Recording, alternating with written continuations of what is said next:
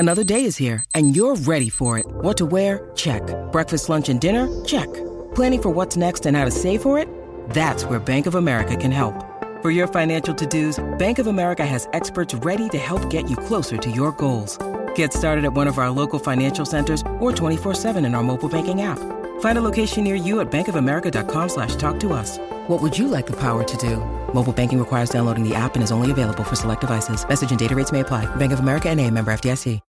When you need mealtime inspiration, it's worth shopping Kroger, where you'll find over 30,000 mouth-watering choices that excite your inner foodie. And no matter what tasty choice you make, you'll enjoy our everyday low prices, plus extra ways to save, like digital coupons worth over $600 each week. You can also save up to $1 off per gallon at the pump with fuel points. More savings and more inspiring flavors make shopping Kroger worth it every time. Kroger, fresh for everyone. Fuel restrictions apply.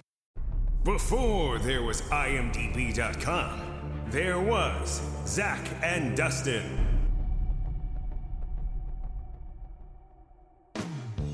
You know those guys who think they know everything about a movie without having to go on the internet to look it up?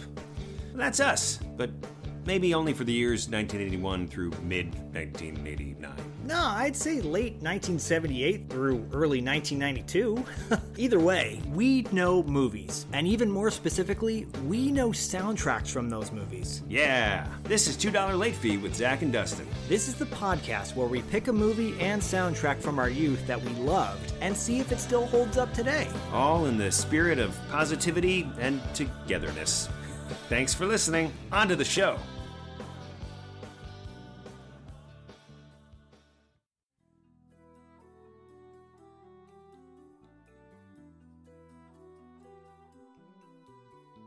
You guys. Seriously. I've got the shakes. I'm so excited about today's interview. I don't even know how this happened. I mean, Zach can speak more to that because he lived it. I mean, I lived it too, but you guys, Eric Roberts is on our show today. The Eric Roberts. There's times in your life when you get rewarded for just being you and just doing what you do in life. This is one of those moments for me. A little backstory, I was a kindergarten teacher for 15 years and taught amazing kids. I stayed in contact with a lot of the kids and their parents. And then one day, I realized that one of my parents, she grew up, became Eric Roberts. She became Eric Roberts. No. Yes. Oh, no, that's not the story? No, she's friends with Eric Roberts. Oh, that's not as exciting. And I reached out to her and I said, hey, would you mind? And she goes, absolutely, I would love to. And the rest is history. What you're about to hear for the next hour plus is an interview with, well, one of my heroes growing up. Eric Roberts has been in The Best of the Best, which we covered last week. Please listen to that. 1989's amazing movie. We love it. Also, you know, he was maybe like nominated for some stuff. Maybe, a little Star 80. A little Star movie 80, Star 80. Runaway Train, Pope of Greenwich Village. What you're about to hear in this interview is insight from a legend. I want to point something out. Yes, please. Because I just noticed something.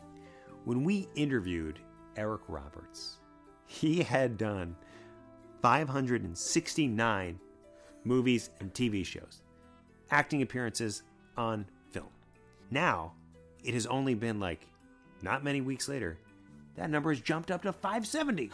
Because as we speak, he's probably in another movie. Yep. The hardest working man in the world. You don't get to meet your heroes every day, but when you do, you hope they're as cool as you think they are. Well, guess what? He is as cool as we hoped he would and be. Maybe just for us, because maybe you'll meet him and you'll be like, okay, well, you guys really hyped it up, and but no, I think it's gonna be amazing. And just, the stories, man, the insights, the insights, and the compassion that he has. So sit back, relax, and enjoy our interview with... Has anyone ever said, sit back, don't relax, and enjoy? I'm sure some people have said sit back and not intended to stand relax. Up, get stretchy, and enjoy. Whether you're in Downward Dog or whether you're in your Barcalounger, you're about to hear a fantastic interview with the one, the only... Eric Roberts.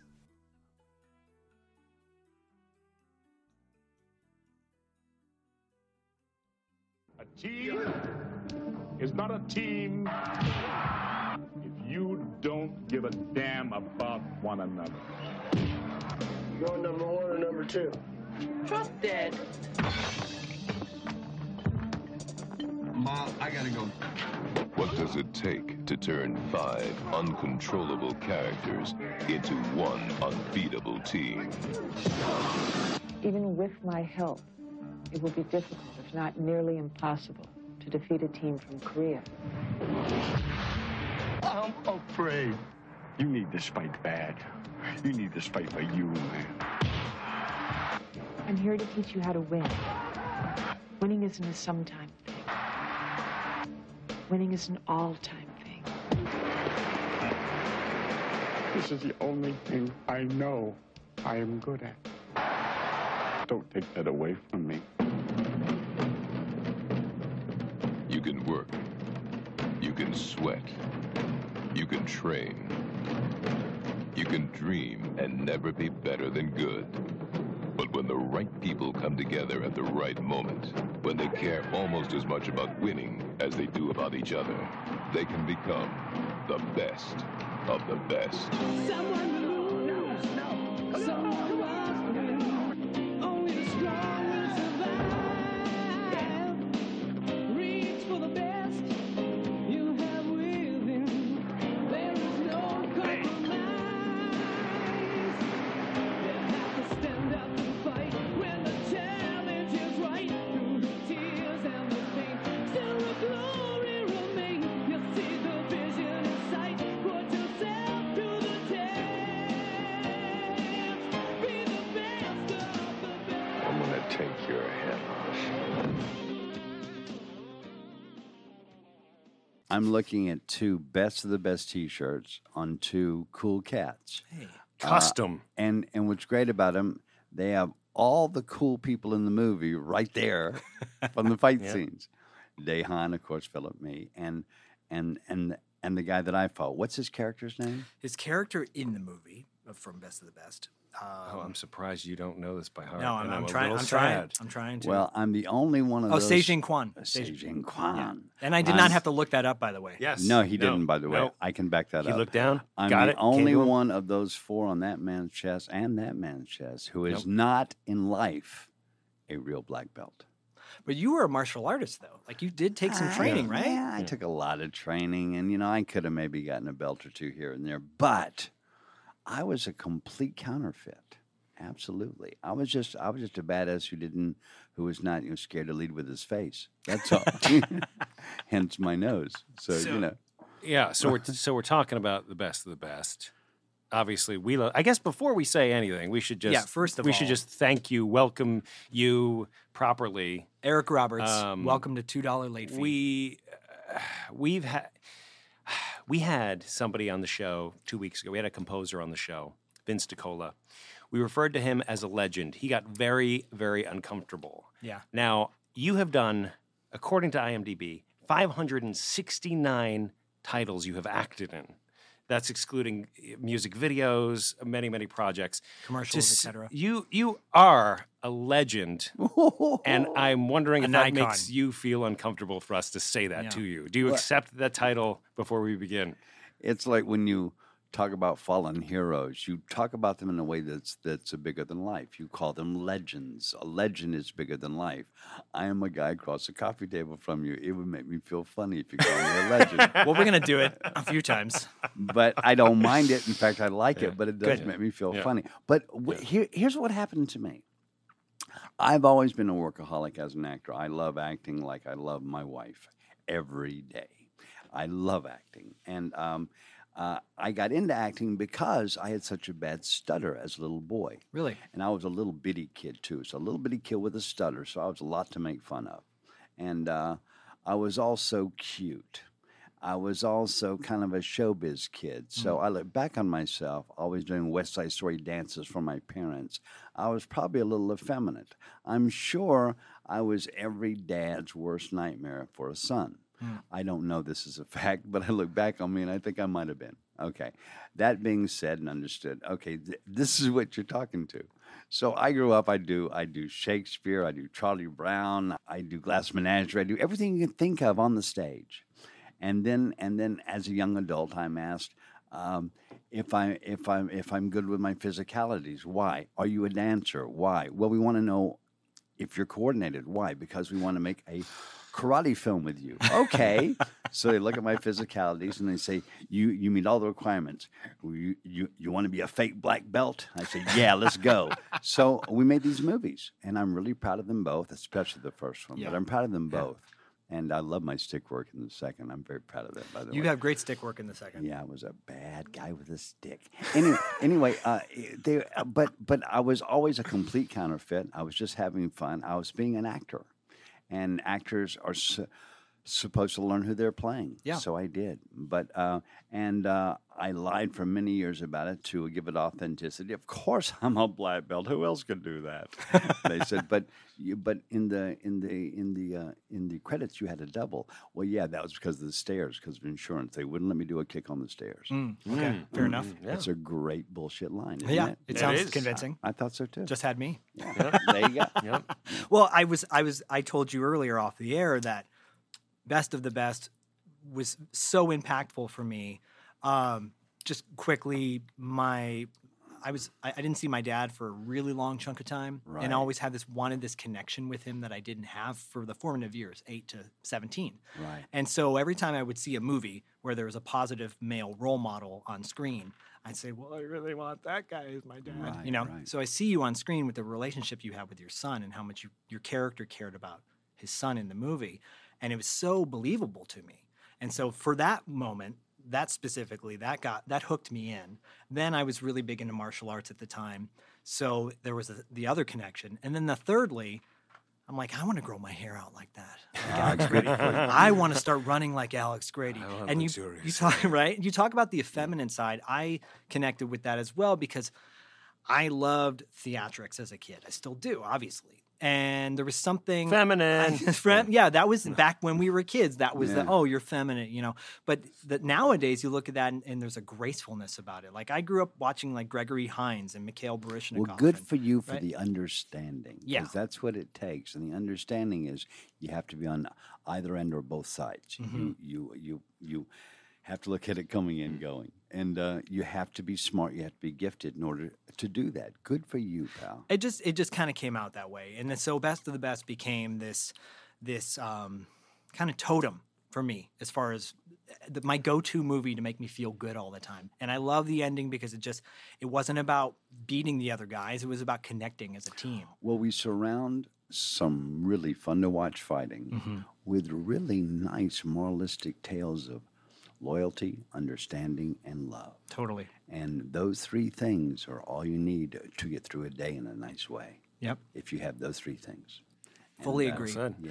Yeah, and you know, as a kid, I segued into my first job being in a video store, and then people would say, well, what do you recommend? What's a good movie? And I would always you could put on whatever movie you want in the store.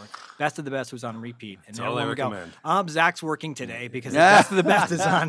They'd love walk in, that. they're like, Zach's in right now because Best of the Best is on. You know, good for from you, the Zach. opening, That's beat of that opening song to the end. And so for me, obviously wanted to talk to you about Best of the Best, and Dustin too. We both talk about how much that film had meant to our lives. But you as an actor, as a performer, you said, you were this fake martial artist, right? But you became this character. I don't think anyone on this planet who's seen the movie Best of the Best looks at you and goes, yeah, he's playing this guy. Like you had such a believability about you.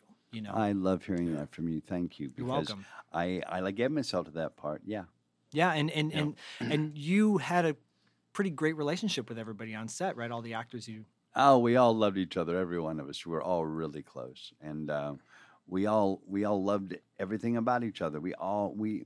There was never a cross word on that set from anybody to anyone else ever, and we had a long shoot. I think Best of the Best one was almost a 2-month shoot. Wow, it was a real shoot. Okay. Yeah, it was 6-day weeks. It was a shoot. Wow. It was work. And we all were very supportive of one another completely. You have this connection with your son, like I said, in the movie, and you know, it's an interesting thing because there's a lot of dynamics going on. In Well, that my film. wife knows that little actor, and I think Who's probably an adult now. Well, of course he's a grown up. In fact, he done. This is. We also have Eliza Roberts joining us on our podcast. Keaton Simons is her son, my stepson, my favorite singer songwriter. I was gonna say we were again talking off air about Keaton's music and how you're a huge fan, and you had said, in your opinion, he is the greatest guitar player. Well, look, today. Here's the thing. I haven't heard every guitar playing guy out Fair there, enough. so it's not fair. Okay. And there's a lot of guys who are very famous I haven't even heard, who are probably incredible. But I know a guy who plays as well as anybody on 2 feet, and his name is Keaton Simons. And he's the best guitar-playing singer-songwriter, for my money, breathing. Well, we got to check him out. And he knocks me out. He's got this song called Yet. Oh, my God. It's just one of these songs that it's like not the same kind of humana, but it's a thing where you don't forget, like Bye Bye Miss American Pie, like a Sympathy for the Devil. You don't forget certain songs. Yeah. You never forget how they made you feel. Well, this is one of those. And he's got those. Please stay where you're going.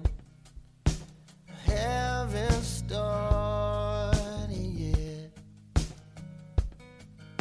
You haven't stopped me yet. You know that's all right with me.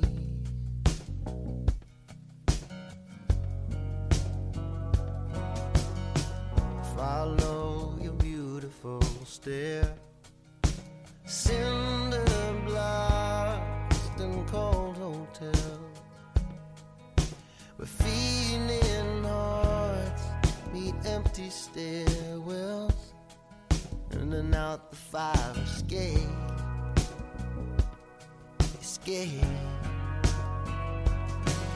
Oh, and I don't give a damn if it's weak or strong. I know I want you, and I know you want me too. So I take all I can get.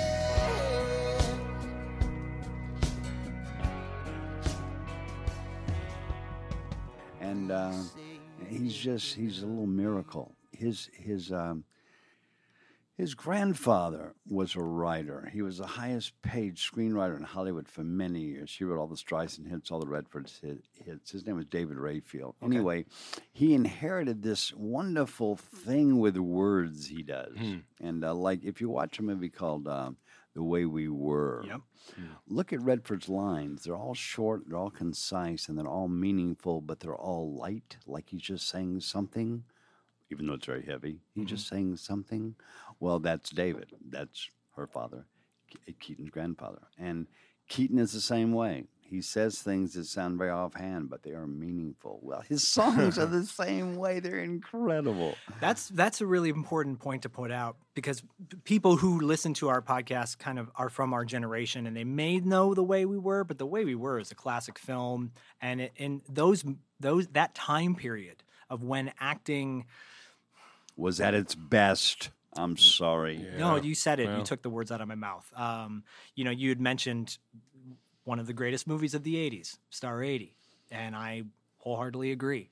Bob Fosse was one of the greatest directors who ever breathed. You have to give him credit, and he also wrote it. Yep. And so it was his baby, and he loved biographies, hence Lenny, and hence all that jazz about himself. Yep. And he liked truth. And he liked rude truth. He liked truth. It was like, what? Why do I have to deal with that? Because it's truth. That's life, right? Yeah. I have this feeling about Dorothy. She's going to be a big star. They're going to give me $10,000 for having my picture taken. Dorothy is every man's fantasy. Sit down. Dorothy, you just can't let him do this to you. If you want her, pal, you can have her. But you're going to have to pay. Star 80, rated R. Star 80 is massively dark. Oh, and hard to watch. And hard to watch. And I obviously you've played some darker characters in your career. When this role as Paul in Star 80 came about, were you hesitant? Were you like, I'm all in because it was Fosse? I had a really weird, powerful, peculiar, unusual, unique manager at the time who discovered many people, from Carol Kane to Chris Walken to Tom Berenger to Tom Hulse. Wow. He would discover Sissy these Spacek? people. Sissy Spacek? Sissy Spacek, yes, and all kinds of peeps. He found Sissy Spacek playing the guitar in the Village under the pseudonym of Rainbow, and said to her, "Want to be an actor?" Wow. And she said, "Sure, why not?" Wow. Hence Badlands. Thank you very much. Wow. Anyway, Yeah. so I don't think it was quite that fast, but anyway, where was I? That's how long it took. You were talking about the decision to do Star 80. Your manager. Oh yeah. manager. So my manager gets the script. He says to me, "Here, read the script." I read it and I say, "What a dark, crappy story, man! I have no interest in playing that guy." He says, "Well, Bob Fosse is going to be the director. Bob Fosse wrote it. It doesn't have his name on it because it's a secret, but he wrote it and he's going to direct it." So I reread it. I felt the same way. This is horrible. No, I don't want to be in this movie. He says, "Well, I have a meeting set up for you." So I went and I met him and we talked. And then he said, "Read something to me." Now, I had already read the script, but I was told not to tell him that I knew the script. It was all a big lie. Show business. They teach you how to lie from the ground up. Right, Anyway, right. so I said, "No, I know nothing about the project." Blah, blah. He said, "Well, read this." I read this. He had me come back 5 times. And then he says, "You do me a favor, walk around the room." So I walk around the room. He says, "I was told you were a cripple," because I had an accident the year before. Okay. And I had to drop out of a play. Bob Fosse said he thought you were a cripple. I was told you were a cripple. No, What are he you said, doing? "I was told you're a cripple. You seem to walk backwards for me." And I did. He said, "Yeah, you look okay to me. What's up?" I said, "Well, I had an accident a year ago, and I dropped out of a play because of artistic differences, and I guess they wanted to blame my physicality or something. I don't know." Yeah. He says, Again, "Okay." lying with the Hollywood. It's right, exactly. right. Show business. There you Show go. business. So he goes, "Well, anyway, you want to be in this movie?" I said, "Well, I got to tell you something. I love you. You and Hal Ashby are the men. You are the guys for me. Hal Ashby. You and Hal Ashby are the two walking legend gods filmmakers that are alive right now." Mm-hmm. Yes, I want to be in the movie with you. I'll do anything you want me Yeah. to, dude. Of course. But man, this is dark. Yes. And I said, and this poor girl, I said, I don't ever get to really know her in this piece. I just see her as a victim. You talking about Dorothy Stratton? Yeah, he says to me, he's very funny. He says, "Thank you very much. That's my problem too." So we have this long. He says, "But here's what I'm doing. I think I want to make it the Paul Snider story, but studios won't go for that. But I think in order to make it a film that everybody wants to watch, it has to be about a lot of people. A lot of people are not Dorothy. Mm-hmm. A lot of people are Paul." And I went, "Really? Yeah." And he's like, Unfortunately, yeah. I said, "But Paul's gross." And he said, "Yeah." I said, "But Paul's mean." He said, "Yeah." "But Paul's conniving." He said, "Yeah." Anyway, like I said here, most people are like Paul. Anyway, so we made the Paul Snider story, basically, even though it's not called that. And it was really fun to work with him. It was the hardest thing I've ever done and the most artistic fun I've ever had. Yeah. Well, it comes across, and for those people that don't know, it's a tragic story about Dorothy Stratton and her husband, and I won't go into too much detail, but it's a dark love story in a weird way because he's in love with his wife. It's probably the best docudrama ever made. And I agree. Every bit of it is true that can be true and to recreate it. Yeah. We shot in all the places everything happened. We shot at the mansion, all the mansion stuff. We shot in the apartment, in the house where he actually murdered her. We shot that scene there. That's good Oh my energy. We gosh. spent the night there. Bob Fosse said, "You're spending the night with me in the house." I said, "No, I'm not." No, He I'm said, "Yes, you are. We're spending the night together." Yeah. And we did. It was like ridiculous. I was miserable. I didn't sleep a second. Right. You and up to this point, because Star 80 came out, I think in 83, 82 or 83. 83, yeah. You had done a few films up until this point, yes, but this was and obviously King of the Gypsies is in my opinion, first of all, it's one of the coolest looking posters on the planet Earth. In my opinion, I love it. You know, and then you went into Raggedy Man, but getting Star 80, that was like a real game changer for you as far as like. Well, it was with the guy who had won, you know, Best Everything the year before with, or like 2 years before with All That Jazz. Mm-hmm. He had conquered the world with that movie. It was a biography about him. Yeah. It was dark, and yet he made it fun to watch. All That Jazz is fantastic. Yeah, but it's a nasty story. It is. But it's so much fun to watch. You don't realize it up until you rethink it, and you go, "Ooh, God, yeah, yeah." And all those poor women. I mean, he was not a good guy. No, he was not. It's got great music in it though, great dance numbers. Doesn't it? Oh my God. But you know, did he admire? Did you get a chance to show off your kind of physical feminineness to him in Star 80? I don't really understand that question, but I will tell you this. He gave me my most personal direction I've ever gotten from a director in that movie. I'm doing a scene one day in my underwear with a guitar in my lap. Of course. And I'm sitting down. It was a requirement.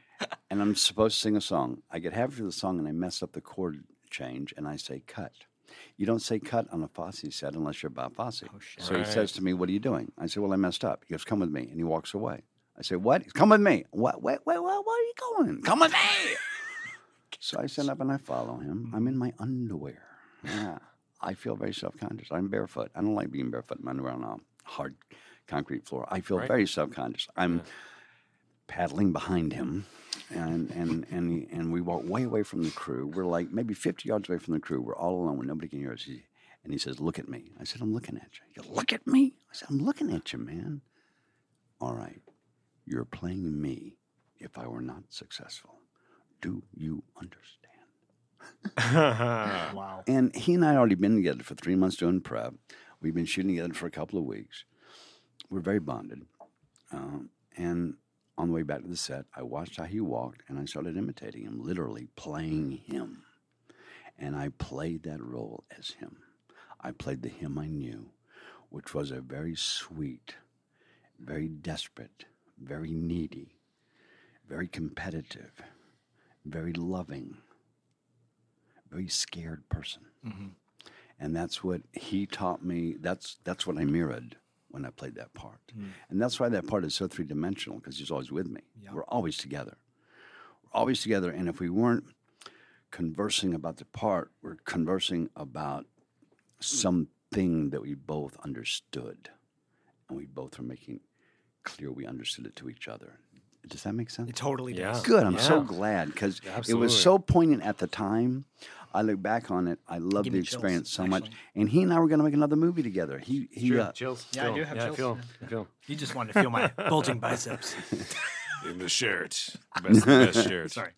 You were going to make a film another film with Bob Fosse. Well, there was talk. You know, he was going to do a film about the Kennedy kid. Now, I don't know the story, but there was a Kennedy kid who got shot in the face up in Harlem and was scoring drugs. I don't know the story. Okay. But that was the next movie or something along those lines. Sounds not dark at all. Whatever it is. Yeah. The new lighthearted comedy from Bob Fosse. Shot in the face while scoring drugs.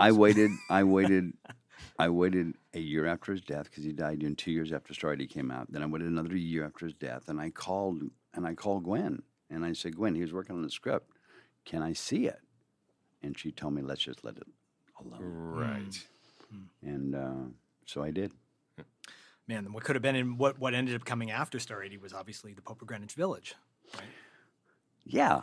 You want to hear about that? I would love to. Yeah. Well, because I just have to say, and you talked about what Bob Fosse said to you about walking in his steps and following his steps and becoming him, right? If he was not successful. We may come back to Best of the Best every now and then, because it's, again, such an impactful film to me. Your vulnerability when you cried in that movie. Are we talking about Best of the Best Yes, again? we are talking about Best of the Best. Just really okay, quick. you segued into Pope of Greenwich. I am. I'm getting to Pope. Okay, I want to be everyone's clear. Yes, we are talking we are about clear. the Best of the Best and you crying in the Best of the Best. I just want to say, before we get into Pope of Greenwich Village, the believability and watching you cry on screen allowed me to feel like it was okay to cry. As a young man when my dad was a former Navy SEAL I firefighter. would hug you breathless right now if I could. That's so moving. I love that. Sincerely. Thank you. Yeah, and I will even say too, my wife had never seen Best of the Best. We watched it together 2 days ago, and she was like blown away by the not what you touched on before, the sincerity of you as a father. Does it hold up after 25 years? It holds up and over. Yeah. No, I love hearing that because great. it's an old movie to me. It's like yeah, but I know old movies. When I watch other actors' old movies, I go, "They did? Oh my God! Please don't show anybody." and I feel bad for them because it just happens. It's time. It happens to everybody. It doesn't like. I watched it recently. I put it on the background and I stopped what I was doing because I had to watch your scenes. I just compelled. There's a few movies that and that's definitely one. But your wife. Yes, so she was just blown away by your sincerity as a father, and really it's a martial arts movie that it just has so much heart, and I think it's very surprising to a lot of people because even rewatching it for me, it's like you think that there are a lot of 80s devices and formulas, and you're like, oh, it's going along that way, and then it's not that. No, it's not that, and I can't think of another movie where the adversaries or the enemies are we're friends, and we're friends on this international scale. We've cut through all this divisiveness, and that relationship is something you can thank Eric Roberts for, because that was my idea. Thank you, Eric Roberts. Yeah. If I ever see him, I will thank him. I said, let's have Dahan save the day, and he's like, I don't know, Dahan. Really? Yeah. Yeah. Let's have Dahan's team be. You guys are touching on something else that's really interesting because in both Star 80, well, in all of Eric's work, and Best, the first one especially, he wasn't dad yet, for instance. And in Star 80, he obviously is not an obsessed stalker. Because the psychological condition exposed in that movie is now we're much more aware. Yes. It's way more on, from a tiny scale, which is still disturbing, to a full blown where the perpetrator thinks of themselves as a victim. But so he's not like either of those things and somehow tapped into something. See, I've never quite understood what that is because it's just an intuition about something that's in the cosmos, not in his experience, that somehow he can grab onto. And Eric, one of the first things I talked to him about was the scene in Star 80 when he walks into Hef's into the mansion. He's such a wannabe. He's like, I got to be part. That's so not Eric. Eric couldn't care less. If he walks into a big an Academy Award party or something, he's like, "Can we go home now?" Right. And he means it. Yeah. He doesn't have to be part of it. He couldn't care less. Right. So, but somehow that was so authentic. And the same thing with you're right, the crying over. And he wasn't a father until a few years after that, and somehow knew. That is really interesting. Well, when it's innate, when it's something deep rooted in your former being, who knows? My son's a big fan of Greek mythology. He loves Greek mythology, and now we're just starting to get into the stories. Isn't he 5? What's not to love? He's 5. Oh, yeah, okay. he's kind of a trip. Dustin could connect with it. We actually interviewed him on our podcast as well. Good. It's pretty deep. We interviewed Katie on ours. Oh, did you? Yeah, you should. I Yeah. think kids are way more insightful than with Millie Brown. What's her name from Stranger Oh Things? wow, Yeah, that's cool. cool. Millie Bobby. Right on. Yeah, Millie Bobby. Yeah. Millie Bobby Brown. We were getting to the stage of when Zeus is about to kill Kronos. Yeah. Right? And this idea of transforming and being who you need to be for that moment.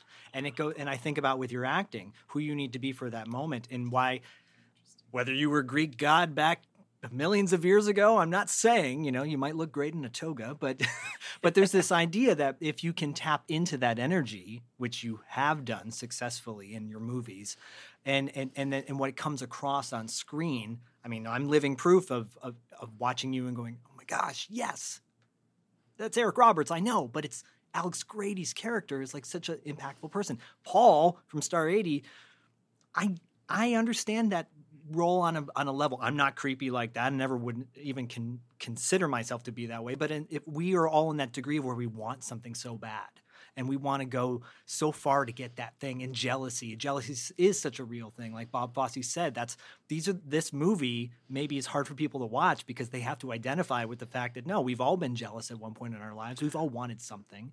Because you judge others through yourself. Yes. And when you see a judgment you're coming out about that character, when you realize it's because how you feel about yourself, you don't want to watch. No, you don't want to see that mirror reflection, right? Who would? Right. So, That's a good point. Getting back to Pope of Greenwich Village. So January of the next year, Rough segue. I but was whatever. up in Hartford doing Glass Menagerie because Tennessee Williams had just died, and everybody's doing Tennessee Williams all over the country. I was up there doing Glass Menagerie, playing Tom Wakefield.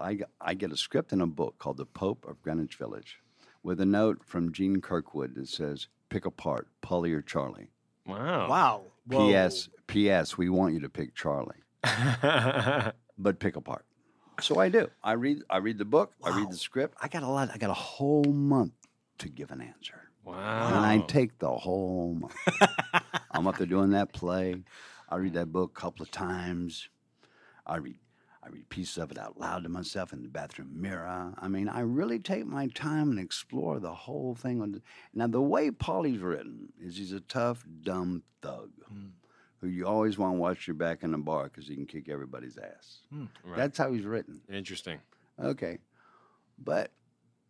And that's where I'm going with the interpretation. But then I get done with the play and I go down to Little League. I still got time, before they want an answer. It's 20 days in. So there you go. So I go down to Little League and I start hanging out, and I realize I'm going to make so many enemies. I realize that these guys are not tough thugs, especially the big tough ones. They're mama's boys. They're all overfed, overcradled, overloved, yeah, over worried about, overhoused. They still live at home, most of them. Blah blah blah. Yet they will kick an ass now and then. So right. so you forget all that. Yeah. And I realized, so I said, you know what? I'm gonna incorporate all these guys into one guy. And I'm going to make him a big fat mama's boy who wants to be a total winner. Yeah. Have all the babes, have all the money, have all the cars, have all the housing, have all the clothes, have everything.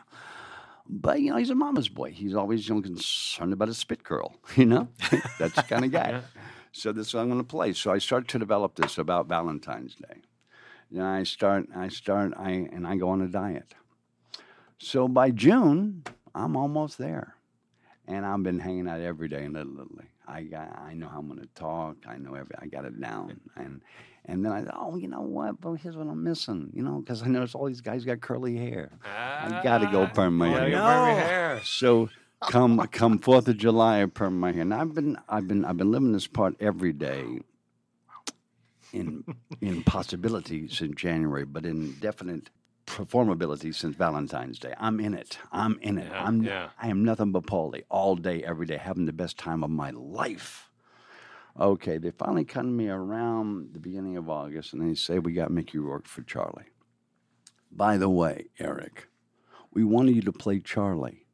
And I said, now, I've lost 30 pounds already and I have permed hair. I'm obviously not Charlie. Right. And he said, by the way, we wanted you to play Charlie. This is Koch and Kirkwood. As if it's a standoff, like they're mad at me, right?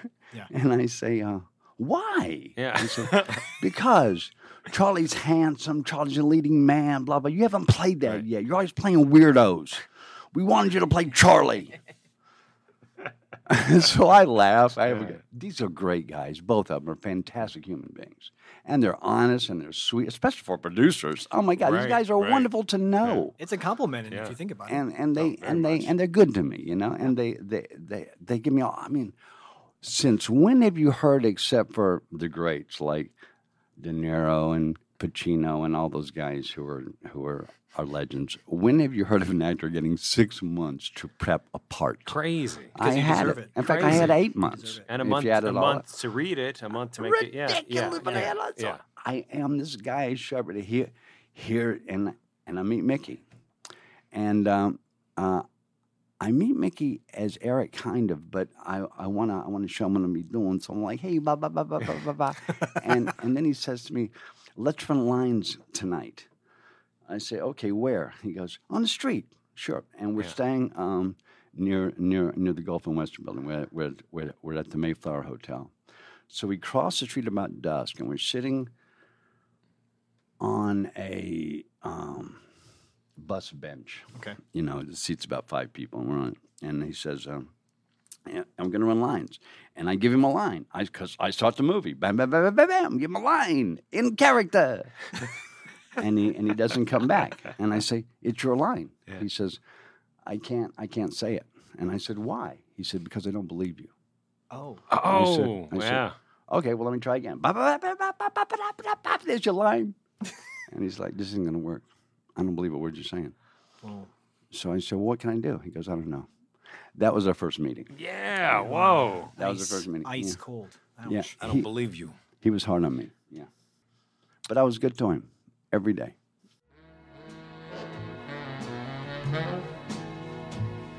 The summer wind came blowing in from across the sea. Charlie Moran is a sharp guy, just one decent break away from the big time. When we leave the city, I'm gonna leave as an owner. Do you ever think we don't have to own the restaurant to move to the country, Charlie? You'll never get your own joint like this. Never. His cousin Paulie is a good kid whose schemes never seem to pay off. I'm out. I'm on the street. He fired you. No, he fired us. They nailed you on that big check. You know, we could do better. We could do 1,000% better. Hey. They're a couple of dreamers who believe that together they can turn a life of chance into the chance of a lifetime. I want a piece of a thoroughbred. Paulie, what do you know about horses? Horses can have babies by artificial inspiration, too, man. It's the gene that does the running. The horse got absolutely nothing to do with it. You listen to that fool, Charlie. I got something big going for me, man. Well, yeah, what? He's an idiot. Money ain't gonna be no problem. Are you in, Charlie, or what? He lives in a fantasy. There's 50 grand we got. Are you crazy? It could be our restaurant. Got $5 if anybody brings me these thieves. You're not telling me something I want to know. I want that all over the street. I want answers. You talk to me. I ain't holding back nothing. Freeze! The summer wind came blowing in from across the sea. Eric Roberts. What about the money? What did you bag? 50 large. That's what my end came to. Give me 43 to bring that in. You say you blew the rest. Oh, man. This ain't no joke, Paulie. Mickey Rourke. Marty, the Pope. Walk out of here. I am the Pope. This might be your church. Right now, I'm the Pope of Greenwich Village. Daryl Hannah. When are you gonna outgrow him, Charlie? Diane, maybe wasps outgrow people. Italians outgrow clothes, not people. Jandan, huh? Forever. Charlie and Paulie. They're a couple of dreamers fighting to get lucky. The summer wind, warm summer wind.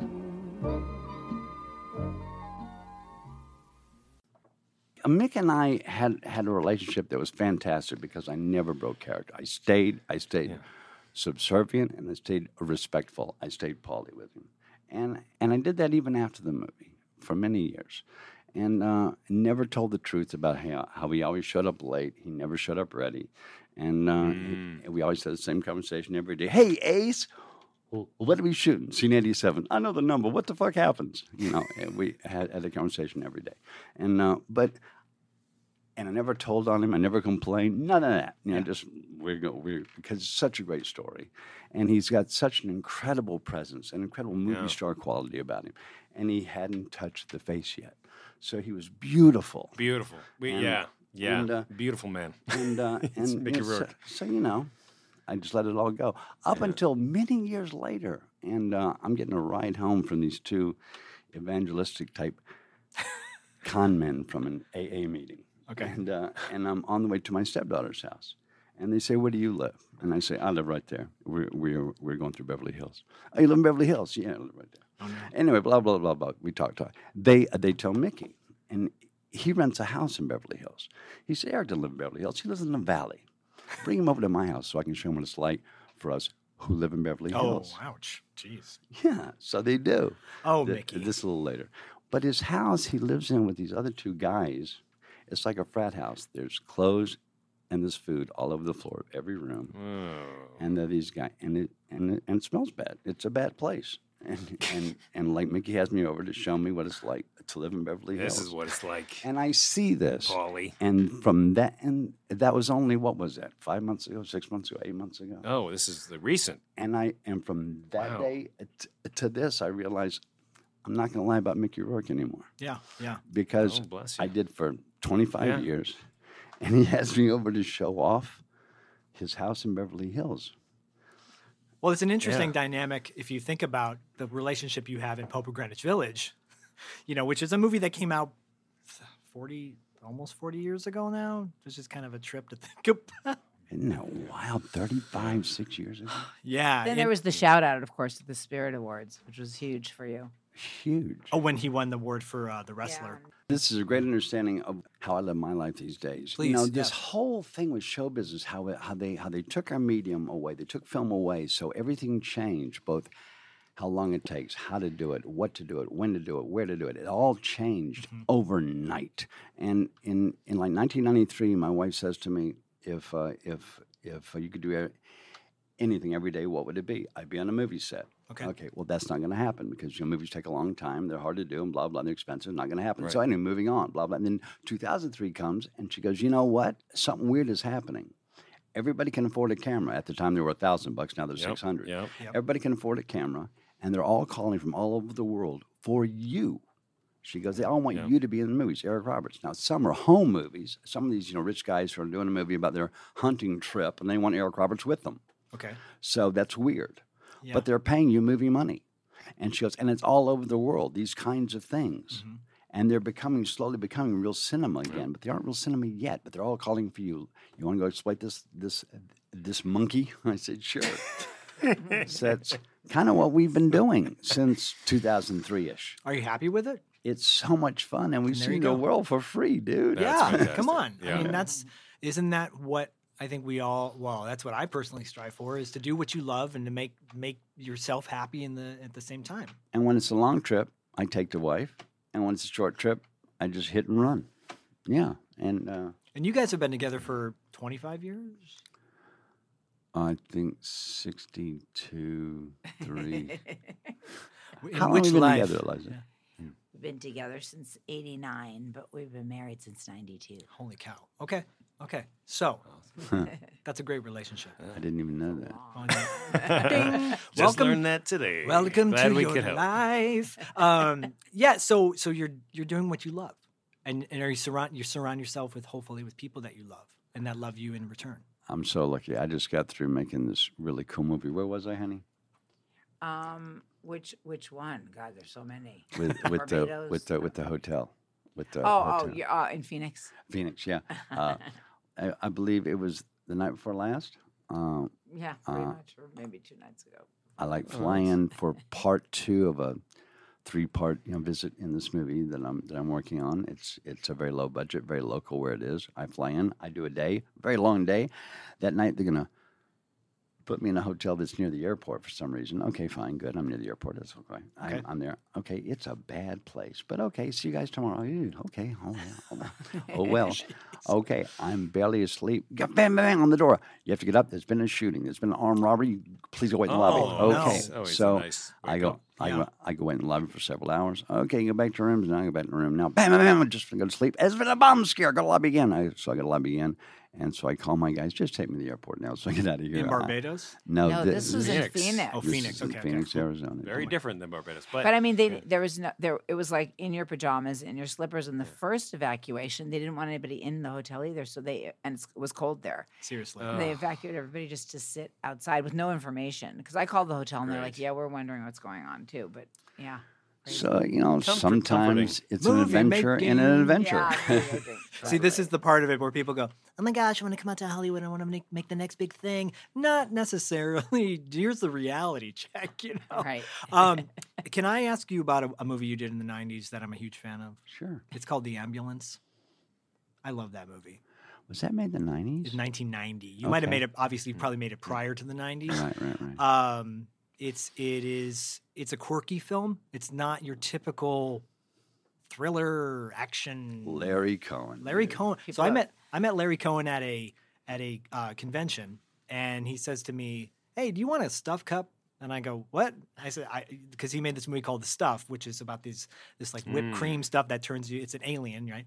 I said, I would love it. He goes, you look like a kid that would like to have a stuff cup. It's like a weird metaphor. Yeah, you want a stuff cup, okay. kid? Like, and he was there. He was such a great human being. Such you a have great no guy. idea. So cool. It was so all cool. real. It was all totally real to his bone marrow. He was so wonderful. He's a fan of filmmaking. Like he's a movie fanatic. Yes. And he knows everything about film. My God, the guy is a walking encyclopedia on movies. And he says, "Oh, I'm working on this movie. It's called The Ambulance. It's got Eric Roberts in it." And I go, "Oh, I'm a huge Eric Roberts." He goes, "Kid, you're gonna love this." I was like 17 at the time or whatever. And then the ambulance comes out, and I go, "Yeah, I do love this movie." A killer is loose in New York City. Somebody call an ambulance, okay? Will you look at this computer printout all on missing persons reports in the last 2 weeks? This is her, Lieutenant. What exactly do you think happened? I don't know. Did you do something to that girl yourself? Are you one of those psychopaths that kills girls and goes to the police to tell stories? I don't know anything about your dead woman in the park, okay? I was just trying to get away from that. Now, one man has to find the truth. They're gonna kill me! An ambulance that picks up New Yorkers and they're never seen or heard from again. A vehicle of mercy that's really a murder machine. Well, what do you do? What is wrong with you? If she found the ambulance, she's in trouble. Eric Roberts, James Earl Jones. The Ambulance. If you call for help, you're dead. That was such a hard movie to make physically. Really? Oh my God, it was so hard to make physically. I had to be on that gurney, going down the streets. I would get up to 30 miles an hour on that damn gurney. That was some pretty intense. Yeah, dude, I was scared. I'm strapped to a gurney. Going, okay, I'm gonna underestimate 20 miles an hour. Let's say only 20.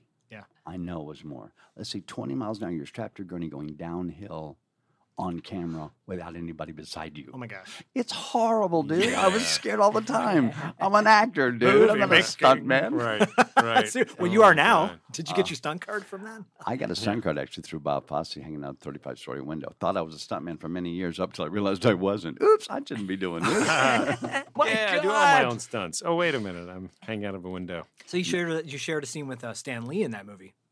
I did. You're right. And it's funny because you call him Stan. You call him Stan Lee. I know. And in Best of the Best, your buddy in the automotive scene, you're like Stan Lee. Right. And so I'm like, wait, he said Stan Lee in that, and he said Stan Lee in the end. Well, there's a connection there. You don't suppose Jack Roberts knew what he's doing, do you? I don't know. You're a trivia buff. You're kind of more of a mullet in that. Isn't that sad? Yeah, but no, it was a good looking mullet. Please stop it. No, there's no way you're going to degrade yourself on our show because I will boost you back up. Yeah. But so obviously, almost killed you making The Ambulance, but it's. I think it's a movie that needs to be revisited on a regular basis because it's a fun film. Thank you so much. I love Larry Cohen for that movie. He was really fun to work with. He was such a child. He made you laugh every day. Yeah. Isn't his wife a shrink? And I think so. Yeah, and they have a huge Stan Lee memorabilia like destination and stuff. Yeah, he's a fan of like. Yeah. I call them fun films, like movies that you want to watch with a bunch of buddies. You know, you sit around and you laugh and you go, "Oh my God, what just happened next?" And Randolph Mantooth, I think, is that's right. Right. You're not alone in your love for The Ambulance. Oh, good. You get a lot of people who just love that movie. And Eric was really surprised. You maybe need to see it again. Yeah. Obviously. Yeah. Well, that was actually going to be my question. You've made so many movies, and then off air we were talking about a movie that a mutual friend was in with you, Nicole Rio, and you're like, well, you have to find the title for me, maybe show me a picture because I can't remember. The movie's called Nicole Rio? No. Nicole Rio, my neighbor, was in a movie with you, but we don't know the title. Called Nicole and Rio. Hey. Called Nicole and Rio. No, actually, was it My Doctor is the Stalker? Was it there that movie? Don't confuse mediums. No, Nicole Rio was in a movie called Story of Eva. Or Ava? Story of Yeah, Ava. yeah. Story of Ava. Yeah, and she's the lead in that. It's a hot little movie. Yeah, and I actually watched it the other night on Amazon Prime, and I'm sorry because I should have probably paid for it, but that being Well, you said, pay for Prime. I pay. Yeah, I guess I do Yeah, technically. ultimately, yeah. So you've made so many movies. Are there movies that stand out to you in your career? Obviously, we talked about a couple of them, but Of course there are. And when you make 5 movies in a month, they don't stand out as much as when you make 1 movie in a month. 5 movies in a month. Movies. Oh, How are you that's a- here with us right now? How are you not making a movie as we? How Well, are you- ask Zach how hard it was to schedule. I this. mean, I know it was hard, No. but it was. Calm but- down. but- All the cameras are in the hall. They're all in the hall waiting. I go in the hall. They go, action. Click. Okay. Yeah, You actually, just we have do a film couple crew scenes. outside. Yeah. Mickey Rourke's outside. You're not believable. Get back inside. We're talking The about voice. now because, like you said, everybody's got a camera now. Everybody's got accessibility to make movies. But back in the 70s and the 80s and the early 90s, it wasn't that way, obviously, right? Because you're making a movie every 6 months or whatever. Every year. Yeah, every but year you make a movie. You make a movie once a year, and you know all the press for it. That takes 3 months. So that's a lot of time. Wow. And it's one movie. That's There you go. amazing. And then you wait and read scripts. You read scripts. You read scripts. You read scripts. This is a good one. Not anymore. You got a bunch of scripts. They have to read you, dude. it's like you have to give an answer the day you get a script now. Wow. Yeah, because they're going to make the movie in 3 weeks, no matter what the budget. Are there movies that stand out to you as like, oh man, I really like Eliza was saying, we should watch that again. You should watch that Actually, again. you know what stands out to me? This is going to blow your minds, and it's going to irritate a lot of people, maybe even my wife, which I hate doing. I've already done that today, and I hate doing that twice in one day. She's but like, it's "You just this: want to be positive." It's funny. The 4 Doctor movies are all good movies, especially the first. The first one is a real film. It's a great movie, dude. Watch that again. I'm so proud of it. That's why I did 2, 3, and 4 because number 1, it was so good. That's great. I was so, and I love those movies. But with a title like "Stop by My Doctor," you're not going to get praise artistically.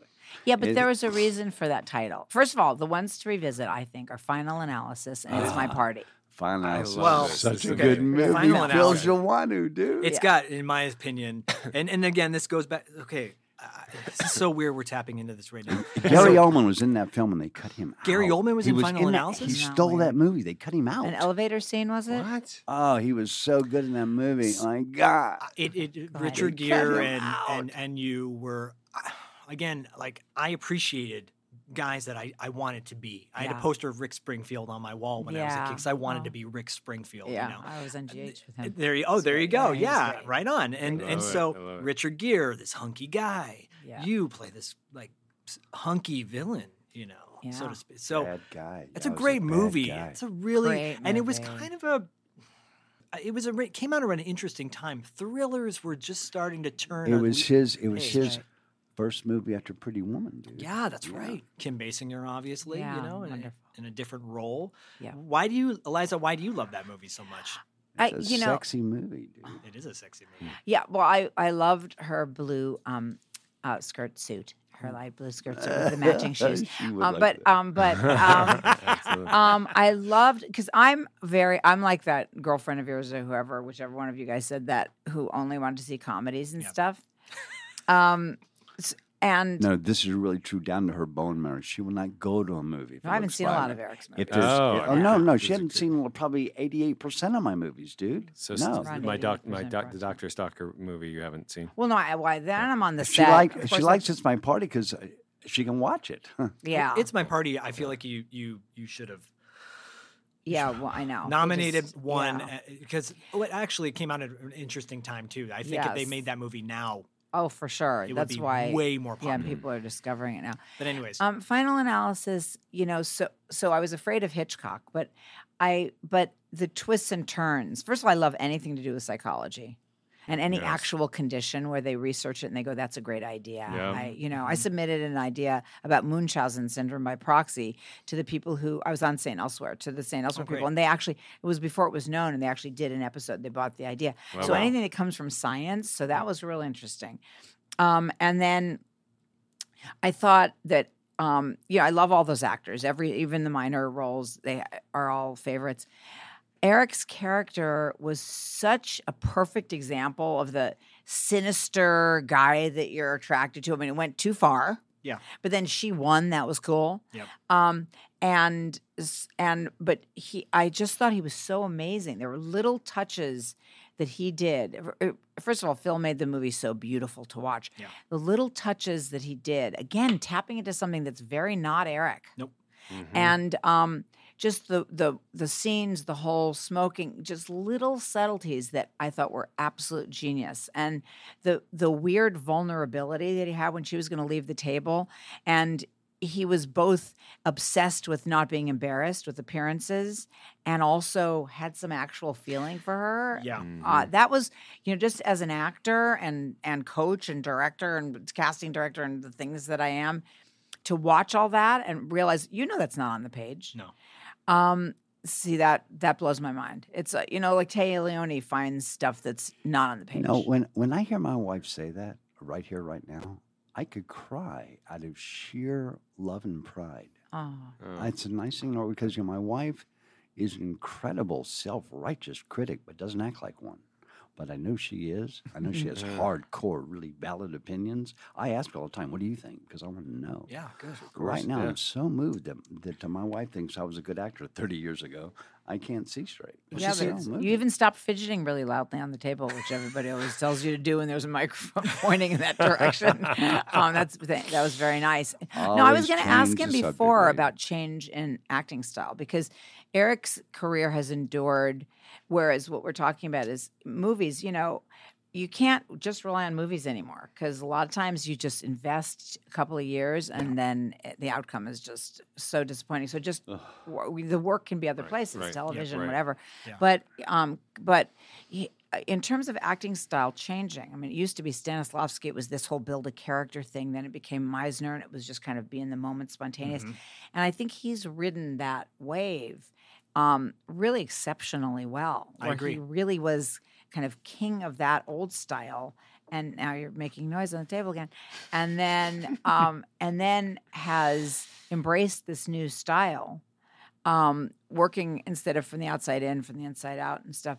And I think it's really interesting to Well, observe I love that. I was going to say, because now that you don't have all this time in between, and you're making, like you said, 5 movies, right? Or a month. Sometimes. And so, when you go from one character to another on a dime, can you talk a little bit about that process? Like, how challenging is that for you? Well, I'm going to take a story as an answer. Okay. The other day, we shot 2 separate movies in the same day. One in the morning, one in the late afternoon. Oh, my gosh. They were across town from each other, so I had to cross town drive to drop one and grab the other. So what I did was, for me, Eric, is I realized I did not become the first character I played. I just acted him. Okay. And so that was easy for me. So I didn't have much to drop. And I realized it's just changing clothes. And we're all dressed. And when we're dressed, we don't always notice what each other has on. We're just dressed. We don't really notice unless it's the best of the best shirt that says best of the best. We don't really notice it's anything but a T-shirt. We don't really notice. I think it was blue. I don't really remember. Oh my God. That's how we are about clothes. And I realized that and went, I'm just hitting all it's going to be different on my clothes. So yes, that's all that's different, by God. And I stepped out of the trailer with confidence as opposed to fear. And I walked into it. Now, the only thing different on my clothes, what else can we change now? Wow. So it was a good feeling as opposed to a pressured feeling. And it was like, I'm just going to work.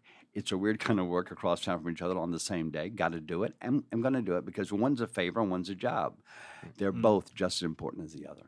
And because everybody making a movie, it is their child. It is their infant. And it's being born as we're talking about it on the set acting. It's being born. We're in labor. So it's very important. Every move is important. So you can't fuck around. Excuse me. It's okay. No, we curse here. You can't. I forget. Gosh darn it. Freedom. You can't mess around. You show up, you go to work. Because what you used to shoot in 3 days, you shoot before lunch now. Literally. Right. So you could, this seems to be a pretty obvious question, but I'm going to ask it anyways. Would you be able to do a character like Paulie and then go into, a character like Alex Grady and Best of the Best in the same day? You'd have to change your hair, though. As old as I am now, unperm yourself. The answer would be yes, in theory. But in execution, I would probably get sloppy.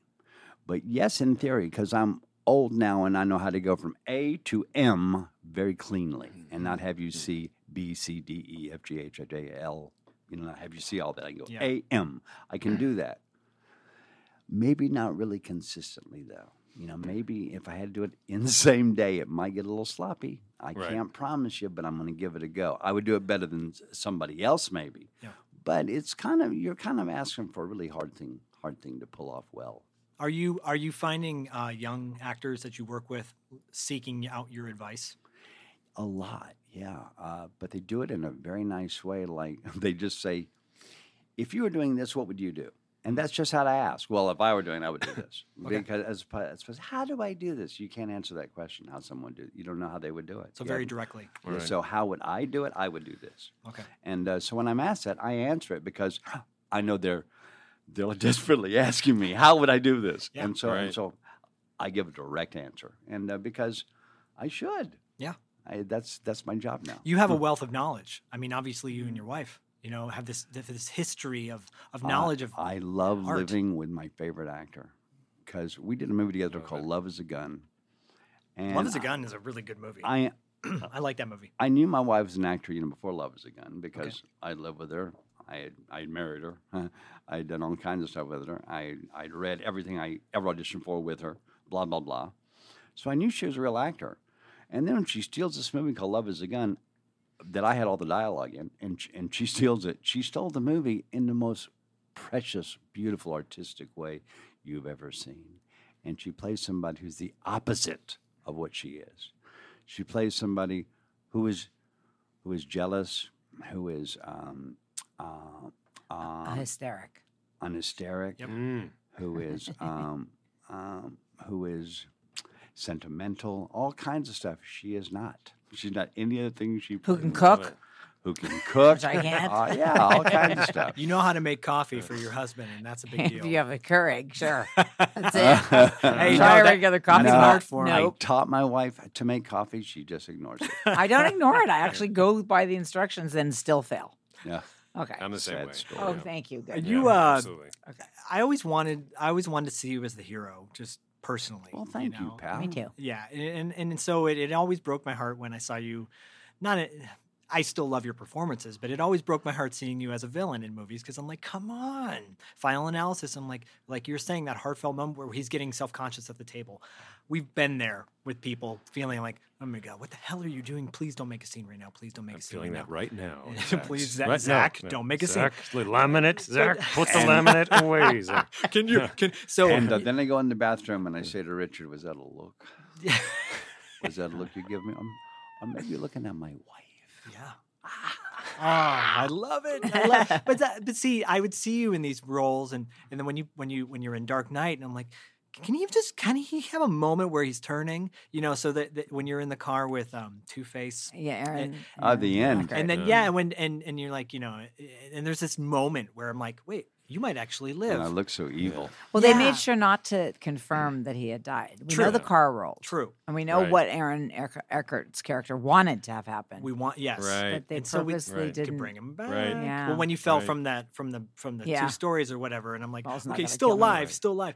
And then I was a huge Doctor Who fan as a kid. Oh, wow. I'm a huge Doctor Who fan because we didn't have. How do you get anything done? How did I? Yeah. I was a 'Cause latch. all I was a you do is latchkey watch- kid. Right. I was a Okay. latchkey kid. So my mom, Jesus. I'd come home at the end of the day, Sorry. watch TV. My mom worked 2 jobs. She was working till 5, 6 o'clock at night.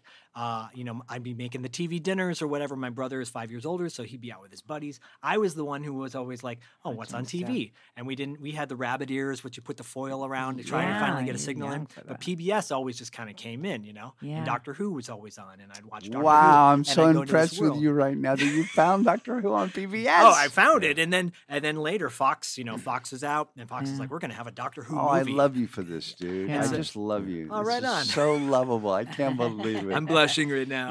This is a good segue. Just as a quick aside, one of what Zach is very good at sound effects, and he does this amazing trumpet sound. Oh, to go back to Best of the Best. Just to go back to a love fest.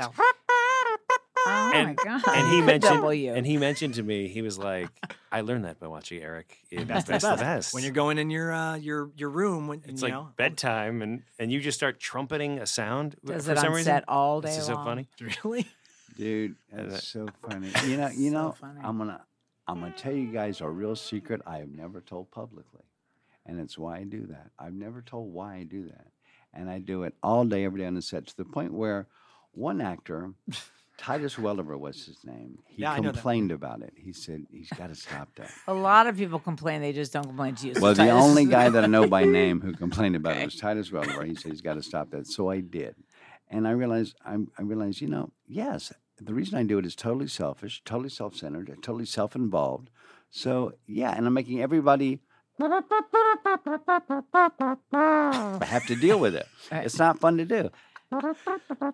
And it's not fun, and it irritates me. But here's why I do What's the it. reason? I have to know. I too. was told by a speech teacher many years ago at the Royal Academy of Dramatic Art. I think her name was Percy.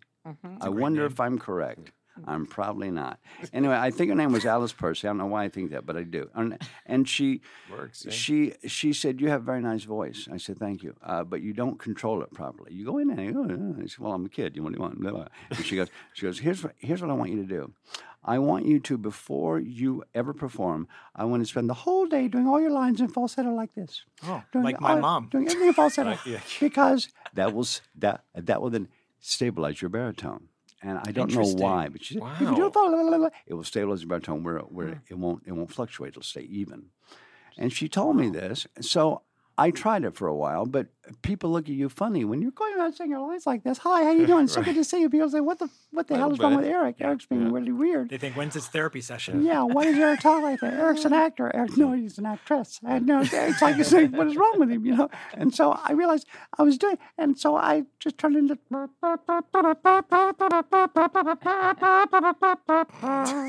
I just turned it into something fun to listen to, so I could do it publicly. So when I'm prepping, when I'm about to have a speech or something on stage, on a sound stage in a movie.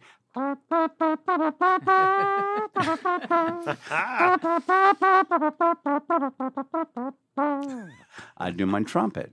So my voice stabilized in a very nice baritone. I start talking. They say, wow, what a lovely voice. Yeah, I play the horn. That makes so much. I mean, it makes total sense. Like, That's why I play the horn when you're all doing this day. vocal warm-ups, you know, the brrr or whatever, and you're doing the whole thing. And it sounds a lot more manly than, hi, how are you today? It's so nice to meet you. Yeah, because then people say, were you traumatized? Because, you know, I'm like, well, you know, let's go a little deeper. So, yeah, I would go into Baker Street, you know, or whatever. That sounds good, dude. Thanks. Well, we could, two-man band going on. So anyway, I don't even know where. So the air trumpet. What do you Doctor call it? Who? I bring it back. Oh, we're back.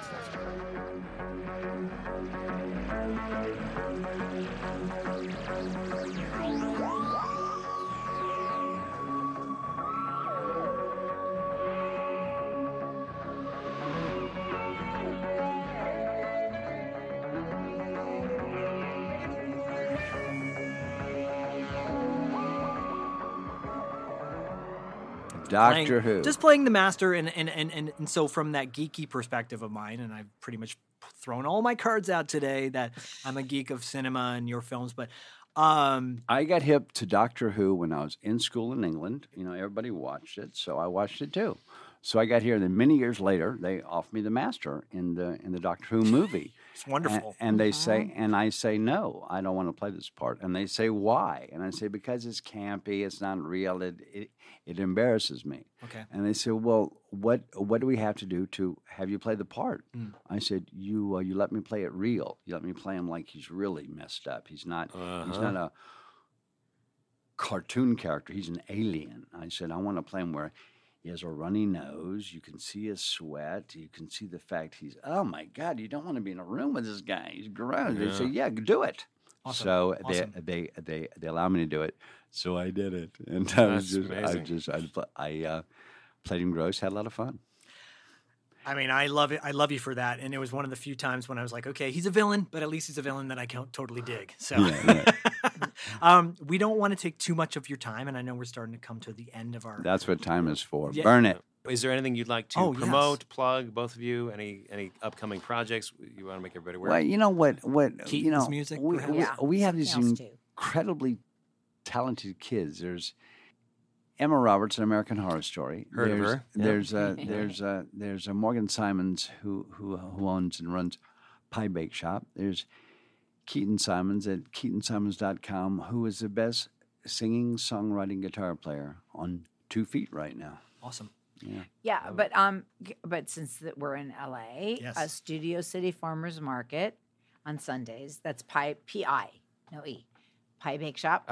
The pie And, sign. Okay, Yeah, I like that. I mean, Okay. they go, and they 3.14. deliver also 7 days a week, 3.14. and they don't just have Awesome. pie. She does everything. She's full charge chef and caterer. Okay. So they have, And I mean, everything. she's It's the best cook, you guys. amazing, She'll blow your amazing. mind. Like your kids would love. Like they have so many kid customers, which is hilarious because I don't think of pie as being something the kids. It's kind of a sophisticated. Yes. You know, it's not a chocolate chip cookie, although she does those too. But a lot All of sounds kid good. customers, and it's pretty cool. It's really That cool. sounds great. Love it. Yeah. Oh, and I will say really quick too, Preserve Dragons, that's the name of this company that makes these T-shirts and these best of the best T-shirts that you love so much. And we will flash that up on our Instagram and do a bunch of promotion, and we will definitely get you some Thank shirts you. for A lot sure. of shirts. Yes, Goody. it is. But I Take did it. want to talk about off of acting your love of animals. Like you have this real deep connection. We share this Yeah. love of Oh, animals, good. and Glad. Dustin has 2 amazing dogs. I've grown up with animals all my lives. Where did that all come from? Can we It talk all a little bit came. about that? It all started with my grandfather had a farm, a lot of horses, but he had lots of animals. You know, sheep, cows, chickens, everything. And but horses were the main ingredient. And I just I learned very young that you can have a relationship with an animal. Yeah. They have personalities like ours. They're all very different, but they're all alike. But they're all very different, and they have moods. And when you learn all this as a little boy, you fall in love with them for what they are. Yep. And so I did very young. And the horses just delighted me in their differences and my understanding of them. And so that's when it all started. And I learned at a very young age that bunnies are not geniuses, and the chickens are not geniuses. You learn this very young. Yeah. But there are animals that are. Yep. And raccoons, oh my God, they're geniuses. Yeah. They're freaking geniuses, dude. Opposable thumbs, too. And Yep. yeah, and you learn this about animals, and as you get older, and you learn about foreign animals like spider monkeys and chimpanzees and gorillas. And you learn about the striped back males. You go, my God, they're just like us. There is no difference except in language. There is no difference in their lives and their understanding of each other. They're us. They got the anxiety and Yeah, the fear. it's all and the same hope stuff, and yeah. My son actually, we watched Charlotte's Web when he was really little, 3 years old. I read him the book and watched the movie. And there's a scene where she saves Wilbur, Fern's character, and then they cut to a scene the next morning, breakfast, and Mom's making bacon. And I laugh, my wife laughs, and Bodhi says, "Why are you laughing?" And I said, "Well, it's because Wilbur is bacon. Like that's what." And he said, "Oh, I don't want to eat bacon anymore." No. And I said, Yeah, "Okay." wow. He said, "And I don't want you to eat bacon anymore." And I said, "Okay." But Yeah, let yeah. me As let soon me as you let tell me Just when children, you're let asleep, me I'll have to- do let me tell you guys something I'm very proud of. My wife is the most incredible person with an animal I've ever seen. And let me tell you something else. I met a woman once who, when I met her, she had 35 cats. About 5 That's years. it? About Wow. no, yeah, about 5 years later, she had 100 cats. And I offered her, how about let's open an animal shelter, or I got to go. Yeah. I ended up going anyway. But the point is, so I've been around people who are real animal people who know animals inside out. I've never been around anybody who was like my wife. These animals around her who she rears become little human beings. We have 4 cats, 4 indoor cats. We actually have 6 cats, but we have 4 indoor cats who are human. And they like tell you what they want, when they want it, how they want it, and please move over just a little bit. That's far enough. Thank you. That's good. That's what they're like. That's how they communicate. It's mind blowing, and it's because of her. And we have a squirrel sanctuary that we took an injured squirrel to the ASPCA once, and they fixed it and brought it back, and they bring all the squirrels there. So we have lots of hurt squirrels that have healed, and they actually will crawl up your leg and eat out of your hand. Once again, because of her. I mean, animals become little people around her. It's mind blowing. I think when you recognize that, and children definitely help you do that. I think She's very childlike in how she deals with these animals. And it's the same difference. That's great. And it brings you back to that level, that primal level that we talked about earlier, where, if you can identify that we're just another species versus being the dominant species, which is, it is what it is. There are people that feel that way. It's their opinion. But if you identify, my son's like, well, do chickens have, are chickens smart? And I go, not really. He goes, okay, I'll eat those. Are turkeys smart? Nah, not really. I'll eat those. So but what about cows? We just judge if they're smart. Yeah, basically Are based they on smart? Based then on I'll eat them if they're stupid. But if they're smart, But if you think about it in this way of like, squirrels, people look at, it's a rodent. Well, there are people that view that, and then there are people that don't. And I appreciate that you don't, because I'm the same way. We feed the squirrels on our deck or whatever. Yeah. But this in the cats are the same way. I had a cat that lived from the day it was born to the day it died. And it was like any other living thing. Well, no, my mom. He had the cat.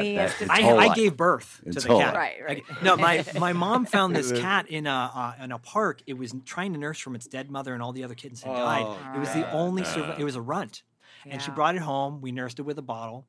And it grew. It was the size of a matchbox car. Yeah, sure. Wow. And then it lived to be 20 years old. There's a great writer named Patricia Polacco. She's a children's book writer. We know the name. Yeah. And she I met her as my cat was starting to die and had a tumor, and she said, well, you know what? Because my kids would pray for Katie can tell you the story. My kids would pray for the cat every morning. They'd ask, how's Cheech doing? And so we would do like this prayer together. And she said, my cat lived to be 30. Wow! And I said, really? Too loud in the It's microphone. okay. Wow, how does that happen? She lived on a farm in Michigan, and she said, I think it was the farm life that kept it alive. That's bananas. That's bananas. So you can quote me on that. And so this idea that animals are important, sacred, I appreciate that, and that you guys take in these animals, and even whether it's a squirrel or whether it's a bear. One quick story about 9 months ago, we had this ancient cat. He was very tall, he was very long, but he weighed nothing, maybe 6 pounds. And he shows up on the property looking like death. He just found us. So we brought him back to health, blah, blah, and we named him Straby after Stray and Baby Straby. And we named him Straby. And he lived about 9 months. And then he had kidney failure. And but once again, it was like we're here for that apparently, because he had no reason to show up, and he did. So we got him well. So he died delicately, not miserably. I think that's important. I think I don't know. Absolutely. We very. It's Can we all just hold hands now? And to kind of slowly wrap it up, going back again to our favorite movie of all time, Best of the Best, and this heart that Alex Grady exhibits, that you exhibit. It's such an honor to meet you in person, both you and Eliza, because it's such a breath of fresh air to meet somebody that you've grown up idealizing in one way, and to meet in person and go, you know what, you're a really good person. Yeah, I think we're ending on too high of a note. Like, can you be an asshole for like just so we leave and be like, okay, don't meet your heroes. We get it. Like, just it is an absolute pleasure and honor to have you on our show, and thank you so much for giving up your time, both of you. Truly, it really means a lot, and sharing your stories with us, sharing who you are as a person. Not just a character. I am so moved. Thank you so much. This has been so easy and such a pleasure, and it seldom is, by the way. Oh, good. Well, it's always like a nightmare. Oh my God, here we go. With that being the place, what was it like working with Barbra Streisand? Through, thank you, Eric Roberts. Thank you so much for being on our show. You betcha. All right, thanks so much for listening. We really appreciate it. Don't forget to subscribe and give us a 5-star rating? Don't forget to subscribe and give us a 5-star rating on iTunes. We really... Don't forget to subscribe and leave us a 5-star rating on iTunes. If you listen to us on Spotify, that's great too. And you can find us on the internet. Don't forget to check out our website at $2latefee.com and follow us on Instagram and Facebook at $2 Late Fee Podcast. We'll see you next time. We did it.